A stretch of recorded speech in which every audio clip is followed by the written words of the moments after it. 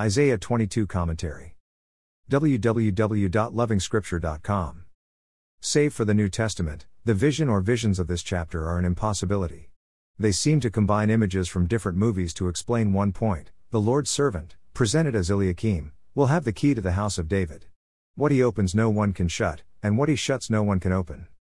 The New Testament reader knows only the Lord Jesus Christ fits this description. But then we see this same peg cut down and the confusion increases. If this peg is anything close to the Son or the branch of earlier chapters, aren't we looking at an everlasting government of righteousness? Of course, that would be the trouble of looking at multiple images and trying to figure out what it all means. And flying into the future and back into the present at the same time doesn't make for a good ride. Regardless, we can look at a couple key lines. Men and women take on loose talk and loose living. It all means nothing because and regardless, we shall all die. The Lord detests it and the warning is strong. Be serious and weep in repentance. But alas, there is joy and revelry. Aren't we looking at our own attitude towards the warnings of Scripture?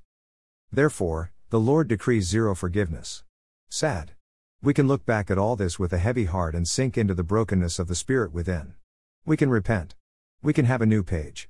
We can also take the warning that a time comes when the loving key shuts the door that no man is permitted to open. More resources visit http://www.lovingscripture.com.